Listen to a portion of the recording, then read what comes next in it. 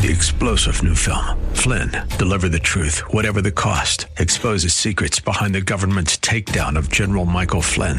Flynn knew what the intel world had been up to. He ordered the first audit of the use of contractors. This set off alarm bells. He told the truth. He was the most dangerous person for Donald Trump to hire. They had to get rid of Flynn.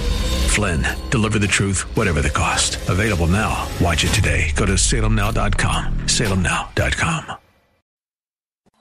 Come on, say, turn it around.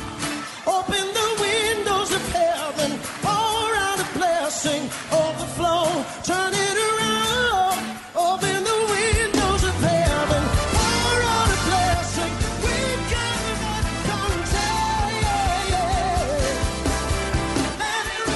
contagion. Welcome to Beyond the Veil, a ministry of Dayspring Chapel. Arise, shine, and excel. Located at 1628 Hyde Park Ave in Hyde Park, Massachusetts. As Luke chapter 1, verse 78 and 79 tells us, according to the tender mercy of our God, whereby the dayspring from on high has visited us to give light to them that sit in darkness and in the shadow of death, to guide our feet in the path of peace. Now let's listen in to today's message from Pastor David Oluwadara. Foundation of a trusting relationship with God. Trusting God in times of trouble. Trusting God in times of trouble. Yes, really, there are times of trouble in life. If you have been around for some time, you will know there are times of trouble in life. Amen. A little baby doesn't know that. A toddler doesn't know that. But as little children begin to experience things in life, they also begin to have fear and concern. But children are born into the world without fear and concern. But as they experience things in life, they begin to have fears and concerns. And many of us that have been around for some time, because of the experiences of life, because of the disappointments of life, we have trouble trusting God. And on top of that, there are troubles in life. There are troubles in life. How do we trust God in times of trouble? If we are not going to be taken out of this world, Jesus Christ said, don't take them out of this world, but keep them here. Keep them from the evil one. Protect them from the evil one. Keep them in this world. If we are not going to be taken out of this life that is full of troubles, then God will have to keep us. Something will have to keep us. We have to be protected. We have to be strong in times of trouble. And Jesus did warn them that not only will you have trouble, you will have tribulation. In this world you will have tribulation. But be of good comfort. Be of good cheer. I have overcome. What's your trust in God based on? What's your trust in God based on? What's the foundation or the basis of your trust in God? What's the reason you trust God? What's the reason you trust God? This question becomes even more relevant when, as a believer, in spite of your trust in God, things are not working out well for you. Apostle Peter, through the Holy Spirit, puts it this way in 1 Peter 3:15. Always be ready to give a defense to everyone who asks you a reason for the hope that is in you. Always be ready to give a defense to everyone who asks you a reason for the hope that is in you. 1 Peter 3:15. New Living Translation says, if someone asks about your hope, about your trust as a believer, your trust in God as a believer, always be ready to explain it. The Message Bible says, be ready to speak up and tell everyone who asks why you are living the way you are. It says, for us to fully understand this scripture, or what the Holy Spirit is saying to us through the apostle, we need to look at the context around this. 1 Peter 3:13-17 says, and who is he who will harm you? Who is he who will harm you if you become followers of what is good? Who is it that will injure you? Who is it that will wound you? Who is it that will make you suffer if you are followers of that which is good? But even if you should suffer for righteousness' sake, you are blessed. Meaning, first of all, it is not right to suffer for righteousness' sake.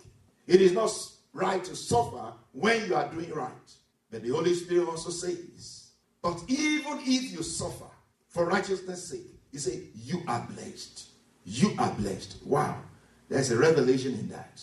It is not right for you to suffer for righteousness' sake. Now, if God permits you to suffer, or God permits suffering to come to you, there is a blessing to it. There is a reason for it. Wow.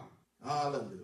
But you see, when the trouble is on us, when the trouble is on, our eyes don't see the reason. Our eyes don't see the blessing. But as we cry to God, as we look up to God in times of trouble, as you look up to God in times of trouble, God will open your eyes to the blessing that is in that trouble. And sometimes you don't even see the blessing that is in the trouble, but you go through the trouble knowing that God is good and God has your best has the best intentions for you. Amen. God has the best intentions for you, even in trouble. Amen. So 1 Peter 3:13-17, and who is it that will harm you if you become followers of that which is good? But even if you should suffer for righteousness' sake, you are blessed. And do not be afraid of their threats, nor be troubled, but sanctify the Lord God in your hearts. Very, very important. But sanctify the Lord God in your hearts, and always be ready to give a defense to everyone who asks you a reason for the hope that is in you with meekness and fear, having a good conscience, that when they defame you as evildoers, those who revile your good conduct in Christ may be ashamed. For it is better, if it is the will of God, to suffer for doing good than for doing evil. Again, for us to fully understand this, we see that this was at a time when believers were scattered everywhere because of persecution. It's one thing to suffer for doing wrong, but it's another thing entirely when you suffer for doing what is right, and particularly for doing what is righteous. It's one thing to suffer for doing wrong, but it's another thing entirely when you suffer for doing what is right, and particularly for doing what is righteous. This is particularly serious when you have an option to do wrong like everyone else and not suffer for it. But you continue to do what is right without any benefit of it. Those who are watching the way you live your life they will ask you, why are you letting yourself suffer for doing what is right? Maybe many of us cannot relate to the experience of being persecuted for our faith, but we can relate to other experiences that fall within the context of being questioned on the reason for our hope. So the questions might come to you like this. If the questions don't come to you in terms of persecution, the questions might come to you like this. Why do you spend so much time in church when you can have fun doing something else? Why do you give so much money to the church when you can spend it on yourself? Amen. Your accountant may ask you, amen. You take your taxes to your accountant to do for you, and your accountant says, why do you give so much money to the church? They will not say, why do you give so much money to God? They will say, why do you give so much money to the church? Some will even say, you give all this money to the pastor? As a young man or woman, someone may ask you, why do you deprive yourself of sexual pleasures? They see that you don't go around. They might even notice that you don't have a girlfriend, you don't have a boyfriend. Not just for now. You don't just talk with anybody and look out for anybody to hook up with. Then they see the way you live your life and they ask you, why do you do that? What's your hope? What is your trust? What are you trying to achieve? What is the reason? What's the reason why you do this? Then the scripture says again, be ready to give an answer. Be ready to give an answer. What is your answer going to be? What's your trust based on? What's your faith based on? The question is your trust in God based on hearsay, rumors, or feelings, or on your personal relationship with God? Is your trust in God based on His person or on His presence, on His gifts, what He gives you? Is your trust in God based on His person or based on His presence, what He gives you, the presence He gives you?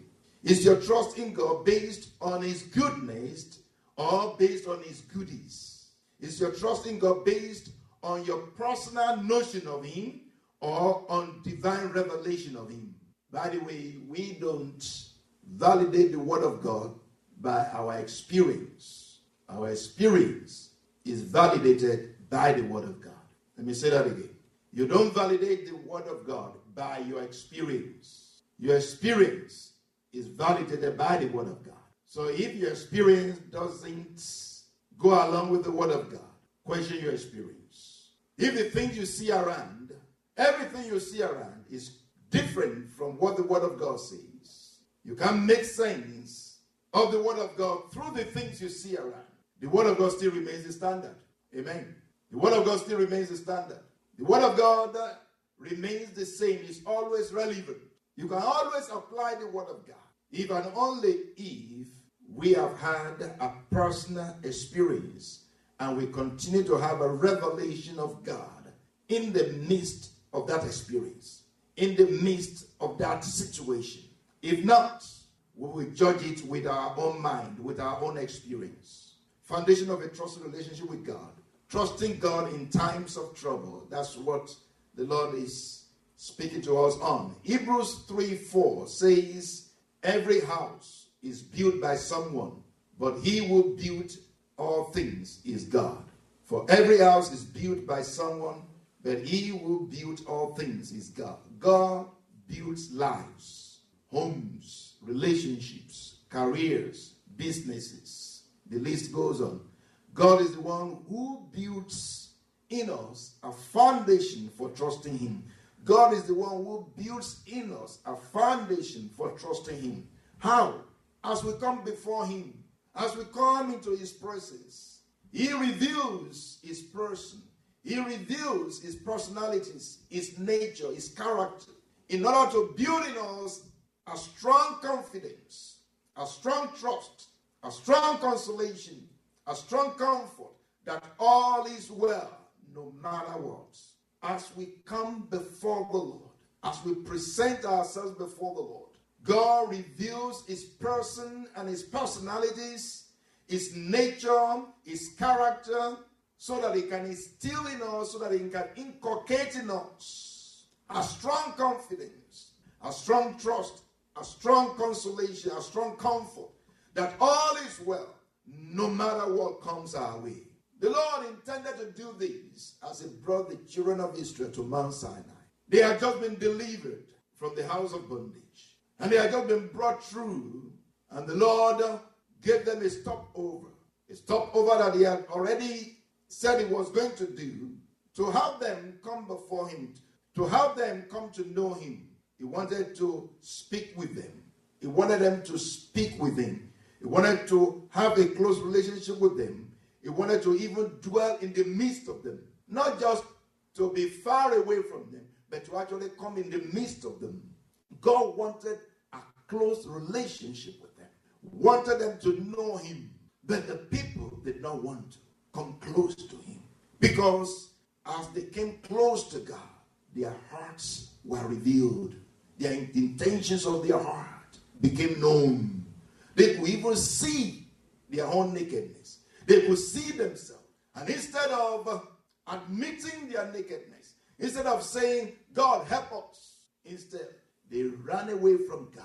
The scripture says we should be open unto him with whom we have to deal. No, they were not open unto him with whom they had to deal. We hope you have been blessed by today's broadcast.